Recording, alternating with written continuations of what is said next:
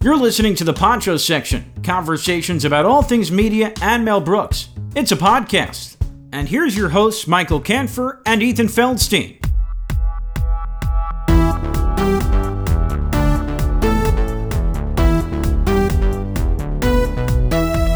So I've been thinking about this for a little while, and I think it's about time that you and I become villains and take over the world.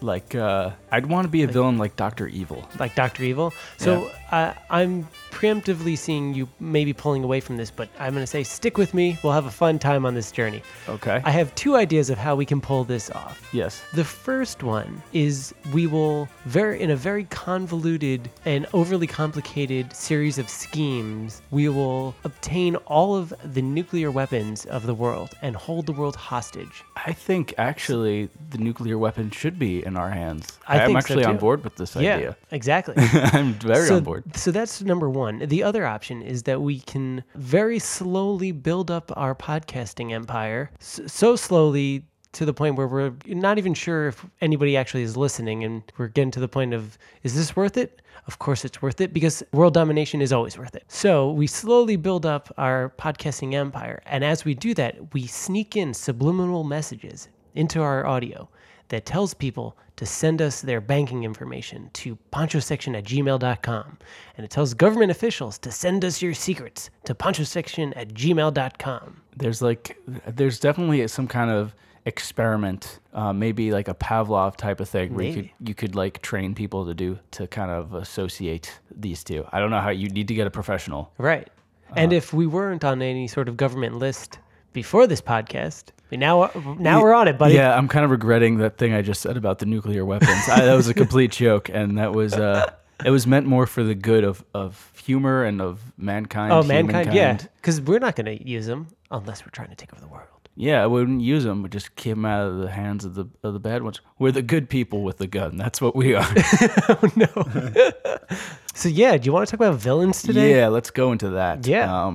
Yeah, because I'm always fascinated by villains, of course. Mm-hmm. But, you were thinking more along the lines of movie villains, I think, or just... predominantly movie villains, but I was also trying to think, so I'm curious how you made your list, but mine, I was trying to think more on like, not necessarily the best villain or the most successful villain or the smartest villain. I was thinking more of just like a villain that like leaves his mark or her mark on you, like something that just like you're when you see him on screen or wherever, TV or whatever, it's like, oh wow, that person, like I'm gonna remember that villain. Yeah, and I think a lot of times too is I'm actually more interested in the villains that maybe aren't so clear cut, and also maybe certain people don't see as the villain. Where depending on who's watching it, you might view this person as the villain, where someone else might think that person's actually the villain. Oh, that's always interesting to me, and I'm more curious. I'm more interested in the more of like the realism. Mm-hmm. Like we definitely can get into the like comic book villains and that kind of stuff, but they don't scare me as much. Even anything that's like outside of the realm of possibility doesn't really scare me as much, even though it's still interesting. Yeah. And there's still some there's classic villains that are definitely outside of that. Mm-hmm. But a lot of times, I'm more interested in the ones that do seem real. And I'm like, oh shit, like this person could be like a real person, and that scares me. Right. You know? Yeah, that kind of like breaking into like the psyche of regular people, that like, oh, this is like you're saying, like this could actually be somebody. This is a real way a human could act. Yeah, and there's also the classic comedy villains, which I think are some of the best villains as well. Like classic comedy villains. Yeah. Example, like Dr. Evil, who I mentioned. Oh, before, sure. is amazing. Yeah. Probably the best character in the Austin Powers series. But is the villain, but is a funny villain. Yeah. You know, Dark Helmet and Spaceballs. Yes. Hilarious villain. Great. Like, you can go through all the Mel Brooks villains. Of course, you could go through the sheriff of Rottingham. Rottingham and what's his name? Prince John, right? Is that? Yes. Oh, it was played by Richard Lewis. Yeah. So like stuff. I have a mole. Yeah. Which is funny. Did I tell this story about the trumpet guy? I know this is kind of going off. I don't think so. But I was at a bar where a guy was playing a trumpet, and it was so close to my ear, and it reminded me of that scene in Robin Hood Men in Tights where they just all blow the trumpets right directly into Prince John's ears. That's awesome. So funny. What does he say? Do we need the noise? Yeah, yeah. It's a little less noise. Yeah, that's what it was. That's like one of my favorite bits. Oh my god, so good. Yeah. But speaking on the villains part, Yeah. there's 3 villains that I wanted to kind of leave out, but I needed to mention it because I figured they were like an obvious pick. Obviously, the Joker is an obvious villain. Darth Vader is an obvious villain. Magneto is another one that I feel like those guys would definitely be on the majority of people's villain lists. And I didn't want to do what the majority does. Yeah, but I would actually put the Heath Ledger's Joker at the top of that list. Oh, definitely. That to me is still like one of the most horrifying and it's such a compelling performance too. Like it's just so, everything about that is so good. Yeah. And I'll never forget the pencil trick scene, like that first scene where you see him, yes. like, and just seeing that for the first time and being so shocked. Yeah. But he, in a way though, there is like some Batman, there's no like superpowers or anything. I mean, it's a fictionalized world, but it's still like the Joker doesn't have any superpowers.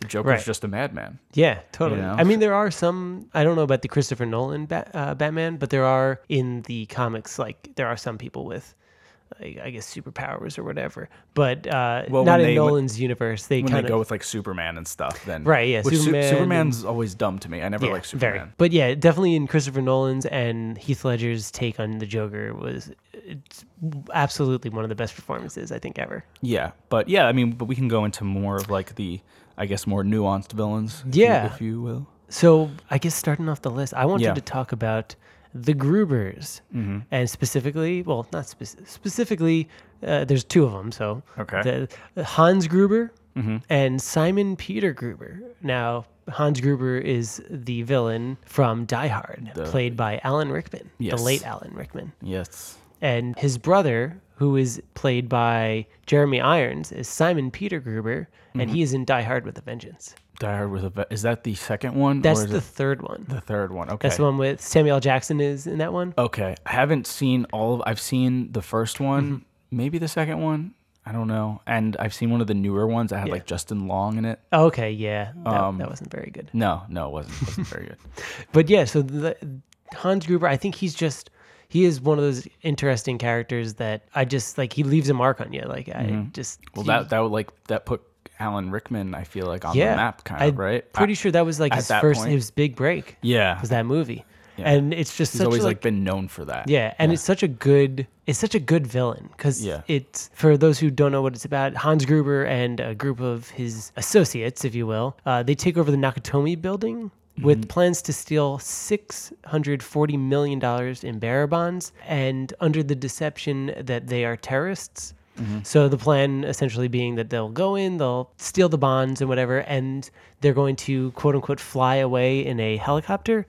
The plan being that Hans Gruber would blow up the helicopter because he said, like, the best way to get away is for them to think that you're dead. Right. And so they would then sneak out, but those plans are ruined by John McClane. Yeah. But then Simon Peter Gruber is in Die Hard with a Vengeance, and that plan also has to do with money, but slightly different. So his plan is he starts by blowing up a department store in New York City, and that causes like a distraction so that he and his people can dress up as like a construction crew to go underground to kind of like fix everything. Yeah. But they're going underground into the Federal Reserve to steal $140 billion of gold. Wow. And so like that's his plan. And while I think they're both very good villains, I would say, I think the first movie, the first Die Hard, is a better movie. Yeah. I think I'm personally more intrigued, though, with the villain from Die Hard with a Vengeance. Oh, interesting. Only because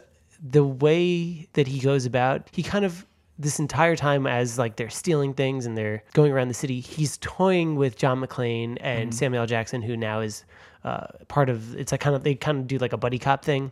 So he's toying with him with playing these like various games of, he keeps calling it Simon Says, and they have to figure out like puzzles and stuff like that. So one of them that I like really stuck with me was they have a 5-gallon jug and a 3-gallon jug, and they need to fill up exactly 4 gallons and put that onto a scale, or a bomb will go off in a park. And then like later they put it into schools and stuff like that, and they have to figure out like which school it is, and the clue that they're given at that time, I think it was 21 of 42, which ended up being like who's the 21st president. I think at that time maybe there was 42 presidents or something like that.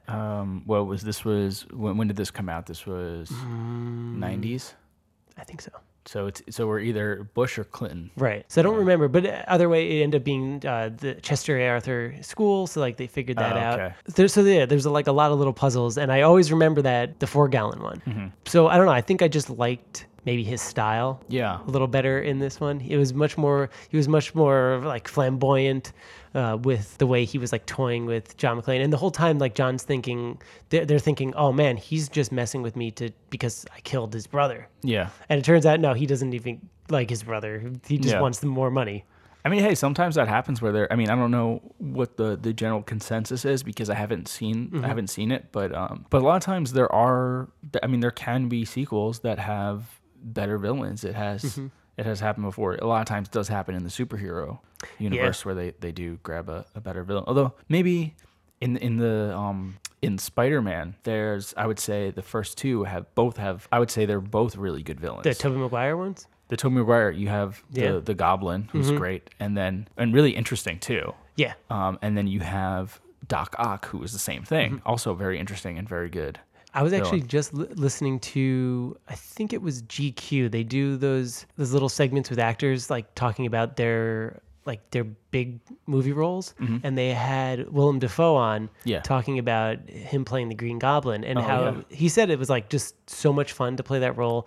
It was before like they had this like really high tech kind of CGI, so he said there was a lot of like wire working for that costume, and he said one of the really fun things was there's that whole scene where he's kind of talking to himself in the mirror, and part of him is Norman Osborn and part of him is the Green Goblin, and he said like that part getting really to like play off of himself, but also having to be aware of where the camera is to not like show the camera in the mirror and everything. He said like that was like a blast to deal with. I love him. Yeah, he's so good, and he brings everything to those roles. Like he really brought it 100% because I've seen so many superhero movies where the villains they suck, and it seems like they're just doing it for a nice big paycheck. Like it doesn't actually seem like they're bringing much. I would say like the Batman movies that have good villains all around, obviously with Heath Ledger being the top. Yeah, but you still had the Bane was very good as well. Yeah, different kind of villain, but good in his own right. Yeah, but then you have some. The Spider-Man, the other Spider-Man movies have had horrible villains. Like they're terrible. Yeah, although I will say Spider-Man: Homecoming, I thought who was the villain? That was the Vulture. Played by Michael Keaton. Oh yeah, I thought he was. That was a very compelling. It's really weird. Good it's weird because he was like Batman once upon a time. It's weird to kind of see him like that. Yeah, I thought he was good because I like Keaton, but like the other ones with the lizard and with the Andrew Garfield ones and were the not good. Electro and the Rhino and the what the hell was the other one with the Sandman? All those they fucking sucked. Like. There's just so many. Yeah, there's just so many shitty ones. So like, I just don't. And I get, and people might be mad about this, but like the Avengers, I just don't. Like Thanos, I guess is like he's just like this. He's so unrealistic. He's not a very good villain. Yeah, like he just doesn't. I'm not scared of. I saw a few people made some edits to the ending where they made it so that they were saying his like whole reasoning for eliminating half the universe's population was because like of overpopulation and whatever and like overuse of resources. But it's like eventually people are going to get back to the numbers that they were. You haven't solved anything. You've just delayed things. And in the comics, he wants to do something similar, I believe, by eliminating huge swaths of the population, but he does it to impress Death. Yeah. And I saw somebody, because I guess she's the goddess of death, Hela, in the Ragnarok movie. So there's the scene at the end where he's now seeing the young child Gamora. It's like, did you do it? Did it work? What'd you have to give up? He's like, everything, or whatever. Yeah. They essentially spliced in Hela instead of Gamora so that he's like doing it for her, making it make more sense, I guess, overall. Yeah, I don't know. I'm not. It wasn't that great. I'm not super into that whole thing, but maybe we should move away from the superhero talk because I feel like there's way more interesting villains to talk about. And, I know you want to talk about TV stuff. I did want to talk about TV, but I don't know if we want to move into that just yet. Okay. If we want to go, because I don't know, I was thinking about something. You tell me, go with your first, what you've got here, because okay. Well, sure. Well, we did the Die Hard. We did Die Hard, and then the next on my list. In no particular order, but the next on my list was Hannibal Lecter. Oh, yeah. I mean, because that role is somebody that's, like that first, I think Hannibal has a total of maybe 8 minutes in Silence of the Lambs. Is that it? Mm-hmm. I think Anthony Hopkins playing Hannibal Lecter, I think has a total of maybe 8 minutes in that entire movie. Does that include him in the end credits walking away? Oh, yeah, I don't know. Yeah, that is kind of long. Yeah. Yeah, I don't know if that includes that, and maybe I'm wrong, but I think it is like 8 minutes, and he totally, I think, steals the entire movie. It's amazing that you don't even need that much. It just kind of goes to show you that sometimes like less is more. Yeah. Like, like you really can do so much with so little. And he won the Academy Award, right? He won. I think so, yeah. Yeah. He must have. I mean, it's so good. And there's just that like initial scene when Hannibal and Clarice meet. I mean, it's iconic. Like that movie's so iconic, and that character is so iconic. Yeah. It's just that whole like introduction where that whole conversation is just a battle for who has the power in the conversation. Yeah. And there's people who definitely explain it way better than I do. There's I think a YouTube video that really goes into it, but like they show based on like the camera, like the positioning of it, whether it's facing up or facing down, who has the power in the conversation, both in words but also in visual. Yeah. But yeah, I think he is one of those people that leaves an impression. Oh, absolutely. Totally. I mean, and that's such a classic movie too. Mm-hmm. But it's so much with how much like the actor or actress like really commits to that part. So I was thinking, and I guess it's around the same time, of someone who, so this is interesting. Like this is maybe not necessarily the villain, but sometimes I saw this person as the villain. So I was thinking earlier about the movie Mrs. Doubtfire. I know this sounds crazy, right? Okay. And when I would watch it, and anytime I've watched it, I've always found, and this could just, and this might not be right or wrong, this is just how I've felt when I watched it. As I always felt that Sally Field was kind of like the villain in that movie in a lot of ways. Because, and I'm not saying that he was like a good husband or whatever, but you're watching it as, and Robin Williams is the protagonist, right? As you're watching it. So, she ends up initiating this like divorce, right? So this is what she wants to do. Like he's kind of going along with it. And then she's getting, custody of the kids. Like all these things are happening, and all he wants to do is get his children, and he goes through all these measures just to be with his children and to get his children back, or to at least like spend time with them. And then I guess like towards the end it's like amicable. He gets his like kid show, right? And he gets, I don't even know if they even go into it more, because like remember at the end like he has like the best he can get is like supervised visitation, and like she gets that taken away. She does. Yeah. So now he can just have the kids whenever he wants. Kind of deal. So like that's I guess a good thing at the end. But I always felt like that she was the thing that was like interesting. And that's like a villain where like not everyone would necessarily view her as the villain. Maybe you view him as the villain because he is not a responsible father. So there's, although like to say he's like he loves his kids and he's like a goofy dad, but he's just kind of like childish. That's like his problem, and she's kind of like the uptight, kind of like spoils all the fun. Yeah. So that's interesting. That's kind of like falls into, I was thinking about this earlier today, where if there are cases where the antagonist is not necessarily a villain. Yeah, well, yeah. Where like an antagonist can sometimes, like depending on what the situation is, because I could imagine there's got to be something, I just can't think of it right now, but where you are following the protagonist, however the protagonist is a robber or something like that, like somebody who commits crimes, and just because the antagonist is maybe a cop trying to do the right thing. Yeah. The cop though is the antagonist, and we're following the bad guy, the real villain, if you will, who is the protagonist. Yeah, well, So I'm curious about those when it like flips like that. Well, I guess that wouldn't necessarily be a villain then. It would be like more just like an antagonist. I have like another example of that. Mm-hmm. Did you see the movie Captain Fantastic? Captain Fantastic. Is that with a fox? No, you're thinking of the Fantastic Mr. Fox. Okay. Both with Fantastic in the title. Very different movies. I have not seen either. Captain Fantastic, not my favorite movie. It's okay. Okay. But just to give a brief overview, it's Viggo Mortensen, and he's got a bunch of kids. He's got upwards of 6. Okay. And they all live in the woods. Like they live kind of off the grid doing their own thing. And I believe the mother, she's like either she died or she was going to commit suicide. It was something bad. Anyway, the father is like he kind of, he wants them to be away from all this kind of stuff and like which he thinks is like a good thing. He thinks like all the food that we eat, like all these things are bad for and like so he's trying to protect his kids. Yeah. But meanwhile, he kind of comes off as like this dictator guy where the kids want to be kids and he's kind of telling them what to do. Like you got to survive out here. Kind of like the one kid wants to go to college, like stuff like that, where he's trying to like put everything, kind of stop everything. And then you have the parents of the wife, who are, one of them is played by Frank Langella, who's a great actor, and I forget who the woman is. And they are trying to like take the kids away from the father. Yeah. They're like, we won't, like, this isn't a good life for these kids. Like they need to be in like a normal kind of life. And they come off kind of like as like stern kind of people.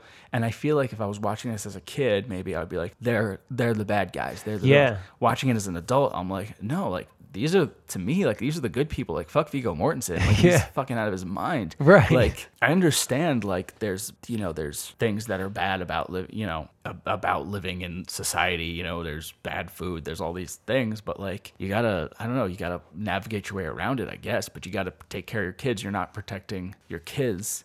So to me, like, he was like, even though he's like the main character, like he to me was always the villain or antagonist in that movie. But that's a case where I feel like maybe no matter, like, maybe other people would feel differently watching it. Yeah, that's an interesting. It's I don't know why that came up like this morning, but when I woke up, I was thinking about like just those different situations where, like, depending on who we're following, if you will, whose story this is, they could either be the villain or the other person could be the villain. Yeah. Yeah, it's like kind of like a fluid thing. Yeah, no, it's really interesting. But there's a bunch of examples of that, and I think you're right. That probably falls more into the category of like antagonist, rather than like straight out villain. And it's depending on how you see them, because I think there are more clear cut villains that are out there. But yeah, tell me about a couple. So a couple more you got. The next two I have on my list are both Quentin Tarantino villains. Okay, great. The first one being Hans Landa, who is from Inglourious Basterds. Yeah. He's the character that's played by Christoph Waltz. One of my favorite villains ever. Absolutely. Like, that actually might, and this is a bold statement, that actually might be like my favorite Tarantino movie, because I just think it's so... It's great.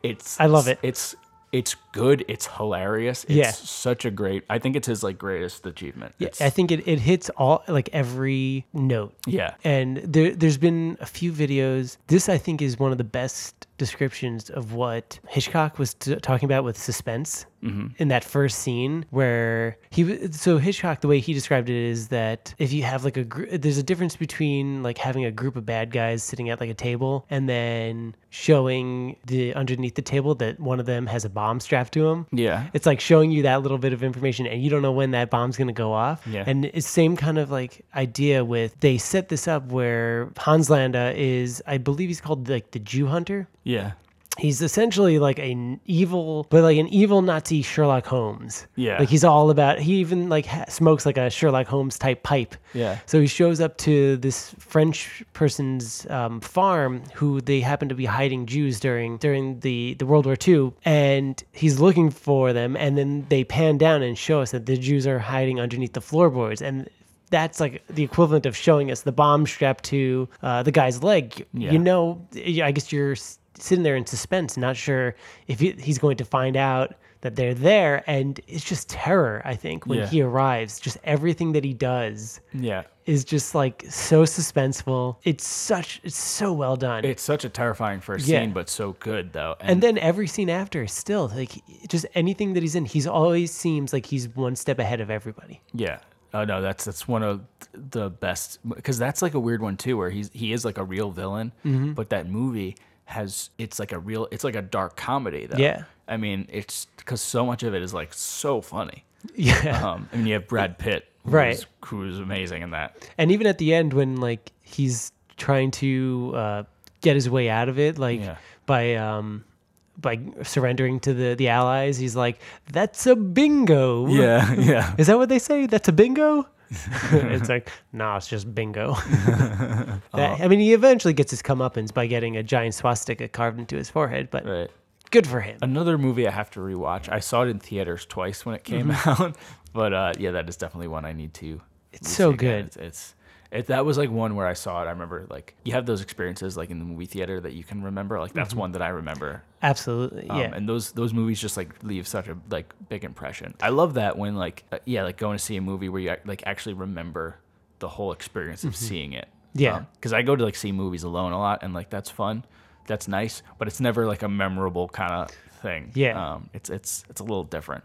Yeah, and I think definitely that type of villain just really adds to that. And it's based in history too, so like that actually makes it, even though it's like a fictionalized thing, it's and like more comical and whatever, but it's still something that is from true history. Yeah, definitely. So then the other person who, funny enough, gets killed by Christoph Waltz is Calvin Candy, and that's from Django Unchained. Okay, that was Leo's character. That's one I still haven't seen. Yeah. So I'm gonna try not to give away too much info. I've heard most of things. Yeah. But essentially, just imagine the most evil character you can ever imagine. Like this guy, I think I was reading, he like epitomizes every negative stereotype of like a Southern slave owner. Mm-hmm. He like forces the male slaves to wrestle to the death. Mm-hmm. He sends a lot of the young slaves off to be like prostitutes and stuff like that, and it's just the most, like every single moment where he's on screen, he's either doing or saying something that is just evil. Right, and this one, Christoph Waltz plays a good guy, right? Right. Yeah. And so I definitely recommend checking it out. That'll be another one of those villains that, and again, I don't think he's in that much of the movie. It's a lot of it like towards the end, and he just steals the scene that he's in because he's just, and of course, like it's Tarantino, so everything that Tarantino does, it's a little more, I don't know, exaggerated. It's always over the top. Yeah. Yeah. So like not only is what this guy is saying and doing evil, which they even acknowledge, like I was watching it a few years back when this came out, that Leonardo DiCaprio was having trouble doing this role because of just some of the stuff that he was saying. Stuff. Yeah.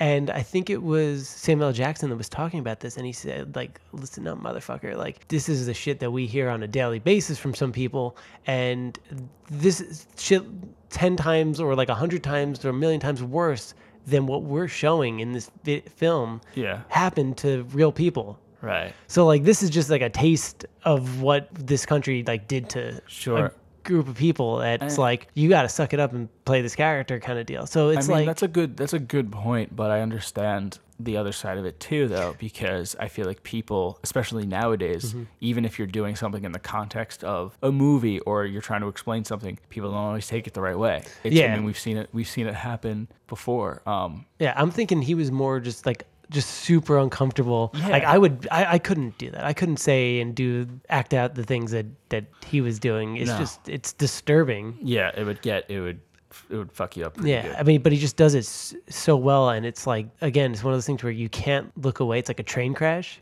Yeah. And you're like, how could a person like this exist? Yeah, but it's it's crazy. But Quentin Tarantino does it again. Well, he loves to do that kind of stuff and really take it to the max, I guess. But that is definitely one that I do need to see. Yeah, definitely recommend it. Yeah, so trying to think if I wanted to go more into movies. I mean, we talked about I could go into like the comical villains, but there's so many, and there's ones that are good, there's ones that are stupid. But for me, in and also I guess like horror movies too, you have like straight up villains, but they're a little different. Like, Michael Myers is a great villain, but it's like classic slasher type thing. I think Jigsaw, I was thinking about from the Saw movies, is really good because he's got, even though they're so over the top elaborate plans, he is the one who's doing all this, and it's pretty, and it's psychological, and it's pretty insane. And but when I think nowadays there's so many good villains in TV. Mm-hmm. In a show like Black Mirror, there's a lot of good, and the villains come in like different ways, and they might not, like, if you think of the one in the last season with Jesse Plemons as the USS.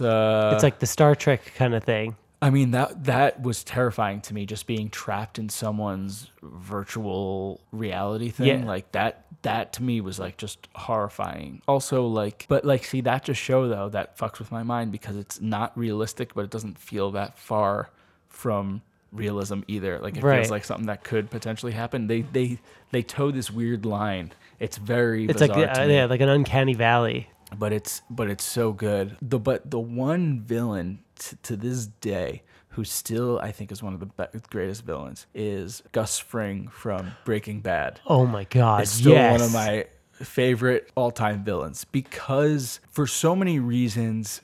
Obviously, he's a human being. He's just a dude, and this is all because of Giancarlo Esposito, because he just plays it so well. Yeah, and he's so terrifying, and he's in the way that he's so calm is what makes him more terrifying. Oh, absolutely, yeah. And I just remember the first time you see him. I mean, hopefully everyone's seen Breaking Bad. I'm not spoiling anything at this point. I feel like it's a couple of years old now. I feel like okay. The scene where he uses in the box cutter episode where he takes it to Victor's. That's like the first time you really see him for like the menacing guy that he is. Yep.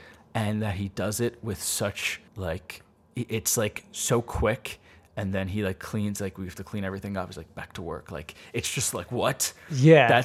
And he's just like, we got to go back to business now. But there's so many instances of that. Like there's the episode where they're in Mexico and he's giving the poison to Don Eladio and all those other guys. And he goes and he like takes it too, like calmly, and then he calmly goes to the bathroom to throw it up. Like he like puts the towel down and he sits down and he sticks his fingers down his throat. I'm like, holy shit. Yeah, it's that like calm. I don't even know. It's he's just like so reserved in like that just evil, just craziness. There was that one scene where I think when Walter White goes to his house and he serves him dinner, and you just see him like he has like these knives out, and you know that he could at any second just like stab him or whatever, but he's just chopping up the vegetables, and just making food, and it's all so precise, and just like everything needs to be in order, and it's creepy. Well, that's what it is. It's just he's so creepy, and there's in Better Call Saul, there's a moment where and this is like where when he actually does get a little angry, that's terrifying too. Yeah. Like when he tells Nacho the one time, he just says like, "You belong to me now." It's just like, oh my God. Like you just he means it. Like it's just so intense. But it's like a calculated like just calmness. Yeah, but it's like he'll always be one of my favorite, my favorite villain. That's a great example of just like an amazing villain. Yeah, and another one too from TV. I don't know if you're familiar with the show Lost at all, but I know of it. I've never actually I've watched the first episode. Okay. Yeah. Well, this guy I don't think comes until the second or maybe even the third season. But Ben, the guy who plays his name's Ben Linus. I forget what the actor's name is who plays him. He was on another show on CBS for a while. I think he won a bunch of Emmys too. Like he's a fantastic villain. And also one of these guys, he's like not, when you look at him, you don't think, oh, this guy could be a villain. Like he's like a smaller, skinny guy. I mean, he's got like kind of like a face that makes like kind of creepy, like you could see it. What's kind of unfortunate is that like he was such a good villain for so long, but because of the way the show went and because of how like shitty it got towards the end, that like it just like made it seem like he just became like kind of lame at the end. Oh. And that's not really, that's kind of like the show's fault because they made him into, but he was like this amazingly evil and such a good actor too. Like I love that too when you find these guys who are good villains, like a Giancarlo Esposito, who are like guys who aren't like household names. I mean, now he's much bigger, I think, as a result. He's in The Usual Suspects. He's in Do the Right Thing. Like, he's got a great resume, but he's not like a household name necessarily. Right. But I don't know if I told you this. I saw him once in Manhattan. Oh, and he really? Had and he looked like the coolest dude. This is Giancarlo Esposito. He looked like he had like an entourage of people around him, like all these people. Oh my and he was God. wearing this like top hat, and he was like dressed really cool. I'm like, this guy is the man. Like, he just seemed like the coolest dude. That's awesome. Yeah, like I love those guys who really pull off those great performances, who aren't like, you know, I shouldn't say A-list, but like the household names, Brad Pitts or whatever. Sure. So that's always fun. Those guys always, those characters have just left the biggest impressions on me. Yeah, and it also definitely helps that it is like with a TV show, you can really get to know these characters even more. Yeah, that's true. I mean, I hear things kind of like both ways about like movies and TV. There are some people who are like all about movies and won't watch TV.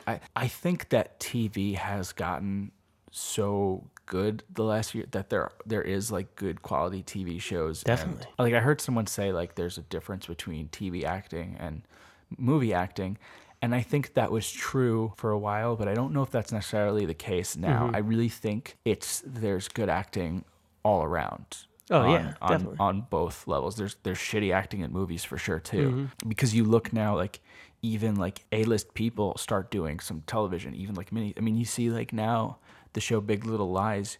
You have Nicole Kidman, Reese Witherspoon. You have Meryl Streep coming on, you know? Like, there are, like, A-list people in television now. True Detective, you know, Mahershala Ali is one of the best around right now. He's fantastic. Yeah, I need to check that out because I saw the first season and it was great. And I hear really good things about this one, too. This season's good, too. Second season, not so much.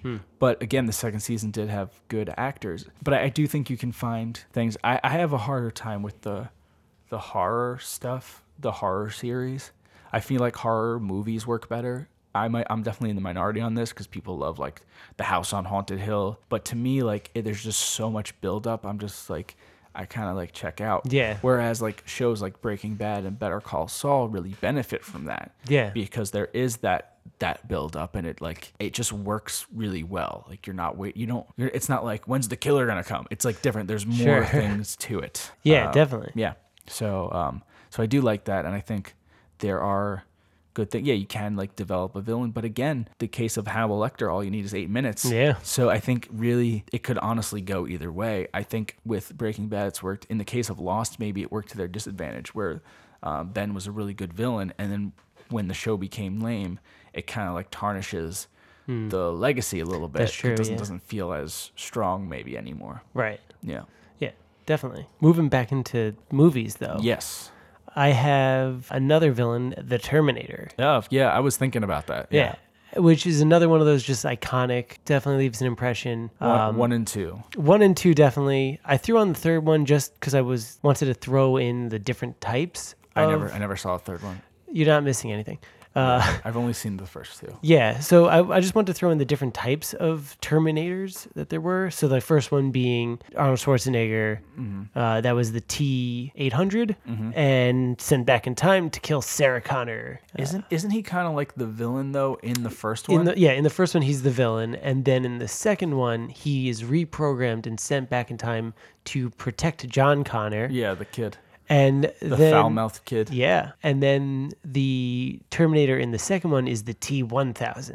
Yeah. Which is, it's made of a liquid metal. And then apparently the T-800 explains that the T-1000 is a more advanced Terminator composed entirely of a mimetic polyalloy, rendering it capable of rapid shape-shifting, near-perfect mimicry, and rapid recovery from damage. Furthermore, it can use its ability to quickly liquefy and assume forms in innovative and surprising ways, including fitting through narrow openings, morphing its arms into solid metal tools or bladed weapons, walking through prison bars, flattening itself, and imitating the pattern and texture of the ground to hide or ambush targets. And then finally, the third one is the TX, which is essentially just a combination of the metal exoskeleton of the first one with the liquid mimetic polyalloy of the second one.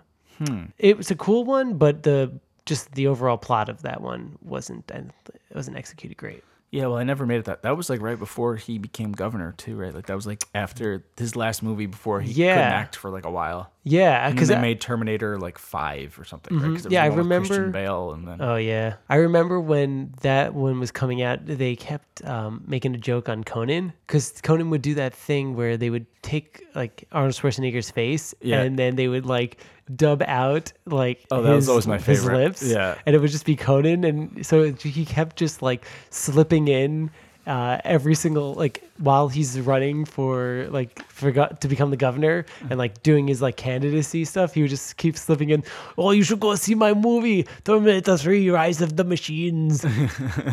Oh, so good. But yeah, like I remember in Terminator 1 that he was the villain, but he also had like no lines in that movie. He had like, I mean, I think all he said was like, I'll be back. Because he like, but he says that where does he say that though? He says it one time. He's like in a waiting room or something. No, he goes into like the police station. Yeah, and like they say something to him, and he just goes, I'll be back. And then he just goes and gets a car and drives it right through the front. Yeah. But that's like the only thing he really said. I think so. Maybe he says like one thing to, like, I think maybe it's in that movie where there's like a bunch of bikers where he like gets his clothes in the first place. Yeah.Maybe he says like one line to them after they like say something to him, but he said he talks a lot more in the second one. Yeah, definitely. But in the first one, and I don't know if this is completely true, but the rumor I always heard was that his English wasn't really that great yet. Oh my God. So I think that might have, but that can't be, because when did Predator come out? Predator was around that time. Was it? Or maybe Predator was later. Maybe. I don't remember.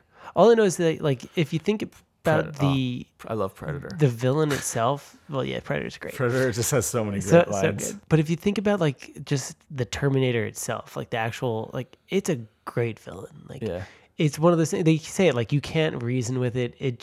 It's there for a mission, and that mission is to terminate somebody. I mean, that's terrifying. Like these like things that just seem impossible to defeat. Yeah. I mean, even like Predator was kind of like that too. Predator's like Predator, that. Alien is like that. Yeah. Well, they're kind of like similar. Well, I guess Predator was like it would like blend in with it would like camouflage itself, right? Or like I saw something. It was really great. They were talking about why like the newer Predators aren't like working.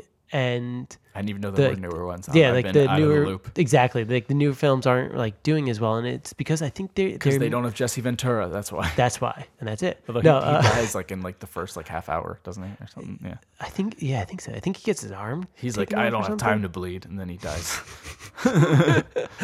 But they were saying like in the newer ones, they're kind of making the Predators like overpowered, and what made the first one scary was that like they showed like pretty early on, they were like, oh, if it bleeds, we can kill it. Yeah. And that gives you hope. Yeah. And they were saying that's what makes it scary, is because when you have hope that you can make it through, you're afraid that you're going to blow it. You know? Yeah, that's a good point. But if you have like a situation where like they're just overpowered, it's kind of just like, whatever. Well, like you have to make that's why like human villains are good, because they are human after all. Yeah. They can be defeated. Mm-hmm. And I guess in the case of Predator, when you have something that isn't, you're like, oh, but this is the thing. Mm-hmm. But then you can go too far, and in the case of Signs, and then be like, oh, these aliens can't handle water. It's like, well, that's dumb. That's the dumb plot twist if I've ever seen one. So yeah, that's true though. That does make a lot of sense. You can't have like a good villain. You don't need all this other stuff around it. Mm-hmm. You know, it's just it's simple, and like just having it like bigger and better and like CGI. Like, did you see? You probably didn't see, because no one should have seen the movie Rampage. No, I didn't see it. I watched it at work because and like that movie just it's giant. It's like King Kong. Yeah, it's just based on the video game. That stuff, like, to me, it's just so it's just so ridiculous that kind of thing. What was even like the villain? Was this a situation where it was? Because I think I saw like 2 trailers, so I'm not sure. But wasn't the gorilla with Dwayne The Rock Johnson? Like, weren't they buddies or something? Yeah. Mm-hmm. And so it was like, and I remember in the video movies. game, all three of the monsters essentially are destroying the cities. Yeah. It's kind of like the other ones catch on. I kind of, I checked in and out of it, to be honest. I mean, but it's like, but that kind of stuff, I'm just like, this is just stupid. This says no. Yeah, there's no, I mean, obviously no realism. So. Yeah. But playing on the kind of human aspect. This is somebody that I didn't think of initially, but although it's not exactly human, but it kind of close to it. Dolores Umbridge from Harry Potter. Yeah.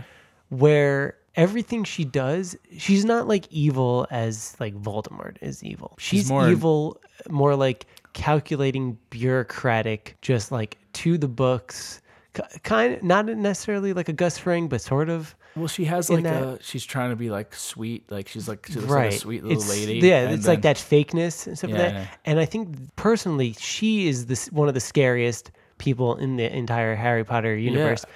Mainly because of that. It's like we all know somebody that's like that. That's somebody that's like super sweet and cheery on the outside, but they're like conniving and like just maybe like too much by the books and just. Well, they're fake. Fake, and evil like that. And like, that's like a great villain where she's just like, and what was it? Somebody I hadn't thought of that, yeah. Somebody, when I was researching, wrote it down that only her and Voldemort have ever left permanent scars on Harry. So Harry got his lightning bolt scar from Voldemort when he killed his parents, and Dolores Umbridge made Harry write with that quill. Yeah, and that like burns or like etches out skin. Of whatever you write. Yeah, and it's just like, oh, she's just evil. She's just an evil person. You know, I'm thinking of two who always scared me. Now it's like going into like kids movies. But from Matilda, Miss Trenchbull. Yes, because she just was like a scary looking person, terrifying. So like I was always afraid of her. That scene, like where the end, where like she's just like destroying her house looking for Matilda. Yeah. Yeah, but that's like one where like I was like you really, and you know, it's a kids movie, sure, but I like Matilda, and I even like the Broadway musical. Very good. I wanted to see that. It was great, actually. It was like a lot of fun. Fun for the whole family. But nice. But she was a great villain, and I think also the actress who played her just had she was just a scary looking person. So that just adds. She did great. Do you know who actually she's in? Well, oh my God, which Harry Potter is it? No, she's not in Harry Potter. She is. Really? She is the aunt that Harry turns into a balloon. No way. Yep. Oh man, she gets some interesting roles. Yeah. Wait, that was in Prisoner of Azkaban. Yeah, who like floats away. Yep. That's her? Yep. Really? How crazy. Oh, I did not know that. That's crazy. Well, Harry Potter's got a lot of those villains. A lot of villains in Harry Potter, actually, if you think about it. That's true. A lot of people because those are scary. Like I was thinking about like Malfoy, but Malfoy never. I feel like he could have been a better. He never really does anything too bad. He's just kind of like a dick kid in class. Like he's that like a bully. Yeah, that like if he had different parents, maybe he would be. See, I thought his father was scary, and I thought the guy who played his father in the movies was really good. I thought he had like a way about him that was good, but I thought the kid who played Malfoy was not that great. I thought, well, I don't know if it was a character or like the way they did it in the movies was kind of disappointing, where like he'd like come out with like one like mean line and then he'd like be running away, like he'd be like like, you know, like there would always something that would happen to him, and then you never see him again, and I'd be like, I definitely like it way better than in the books, the way that they wrote his character. But I don't blame the actor. I think a lot of it has to do with the writing. I think so too. And I think at the epilogue of Harry Potter, though, always disappointed me. Yeah. Because then he's just like, they just see him, he like tips his hat, and I'm like, he's like, come on, slightly older looking with like this terrible goatee. Yeah, and I'm just like, come on, like, couldn't you just like do something like, or like, I don't know, like keep him. There were other ways they could have done that. Or here's an idea. Just leave it out completely. Yeah. You don't need it. And you name your kid with 2 middle names. Or what do you do? Like, your name is Albus Severus. I heard somebody was like, Harry Potter named his kid as if he was a fan of Harry Potter. Yeah, no, I know. It's like, yeah, exactly. It's like a Harry Potter nerd. Right. That's hilarious. But that's so true. Like, Albus, like, oh yeah, no one's going to pick on that kid. Yep. Albus Severus Potter. No, you could totally see that, like, parents who like were like big like Harry Potter nerds who named their kids like, my name's Albus, like, and he gets I'm sorry, the shit kicked out of him. Oh, poor Albus. So the last thing I have on this, well, Yes. second to last, is a specific actor who is known for playing evil or villainous people. Okay. And I like that this. is the late, great Christopher Lee. Yes. Oh, well, I'm glad you brought Right? him up. I mean, He's this one dude- of the best villains. He was Dracula. He was Dracula. He was the creature from The Curse of Frankenstein. Yeah. He was Saruman from the Lord of the Rings franchise. He was Count Dooku in Star Wars. I thought like he was one of the best part of the prequels. Actually, Absolutely. Dooku was great. Oh, he's great. He was Francisco Scaramanga from The Man with the Golden Gun. Yeah. He was the bad guy. He was the man with the golden gun. Yeah, well, I'm just in as Dooku, he was great in the second movie. The way they did it in the third one was a little disappointing. But that's like more of like, That's not his fault. yeah, like they just kind of got to him quickly in the Yeah. very beginning, and then he. But died. I mean, Christopher Lee was just such a badass. Like he legit knew how to fence. oh really? Yeah, like if you ever noticed on his right hand, his pinky was kind of like wonky. Yeah. And that was because he actually got it like almost severed off during fencing with somebody else. Yeah. And they were able to sew it back on, just like, but like kind of all funky like. But yeah, this dude like legit knew how to fence and everything like that because he was like from that old school of like acting where like I guess if you're like Shakespearean acting where you learn how to fence and do all that kind of stuff. But he was working like Right up until his death. like as an old man, Yeah. like, but still villainous. And I think a lot of it has to. I mean, he's a great actor, of course, but the voice too. That deep voice of yeah, his. yeah, like Oh my that God. helped it so much. But yeah, I mean, he could do any villain. There's guys like that who are just like really good villain. I mean, Christoph Waltz, I think, is one of them. Yeah. Who can do like great villain.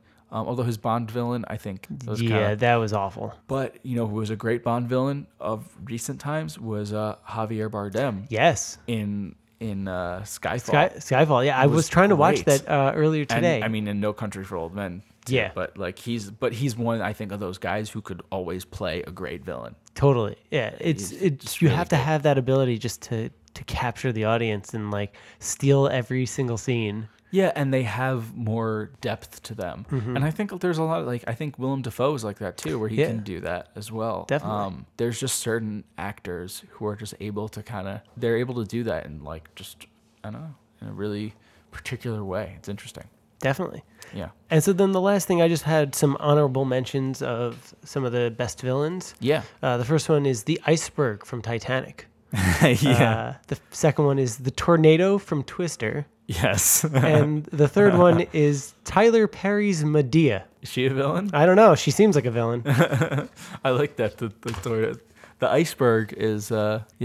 Yeah. I don't know if the iceberg is the villain. The iceberg maybe is the hero. Is it though? Yeah. A lot of people died. Well, that's true. Why Leo could have survived that movie. I never understood that. It's that Why door. didn't she have like a little I think space? they showed that on Mythbusters. If they took their life preservers off and stuck it underneath the door, Yeah. it makes it buoyant, so then they could both lay on top of it. Yeah. I mean, that was such bullshit. Yeah. I never cared for that movie. Yeah. I didn't think it was that I great. loved Billy Zane's a great villain in that. Billy Zane and, oh my God, why can't I think of her name? She was in Misery. Oh, Kathy Bates. Kathy Bates. She's the best part of the whole movie. Yeah. She's awesome. I love Yeah. her character. I always love Kathy Bates. Yeah. But Billy Zane, I also really like. He was fun in that movie. The Phantom. by Oh, the way. God. Underrated superhero movie. I love The Phantom. It's ridiculous, but it's great. Highly recommend. All The right. Phantom. Yeah. And there you have it. Those There are you your have it. villains. Those are all the villains that Yeah. have ever been. No, there's definitely more. There's a lot of villains, and there's a lot of in between villains Yeah. or antagonists. And, Yeah. And next time lots you're of like, stuff. next time you're watching something, just think about it. Like, oh, from the other person's point of view, the other guy's the villain. Yeah, look at it from different sides. You Yeah. know, I always like that. I always think that's a fun. Mm-hmm. Also, depending on like what age you are, you see certain people as like you see like the parents as the villain, and Yeah. you get to the parent age, you're like, oh, they're actually the good people. Like you can kind of see things differently. So Yeah. I don't know. At some age, I might see Thanos and go, man, he was the hero of that movie. no, Thanos will never be great. Damn you, Thanos. But yeah, I think we nailed it. Yeah. All right, thank you all for listening, and we'll catch you next time. Peace.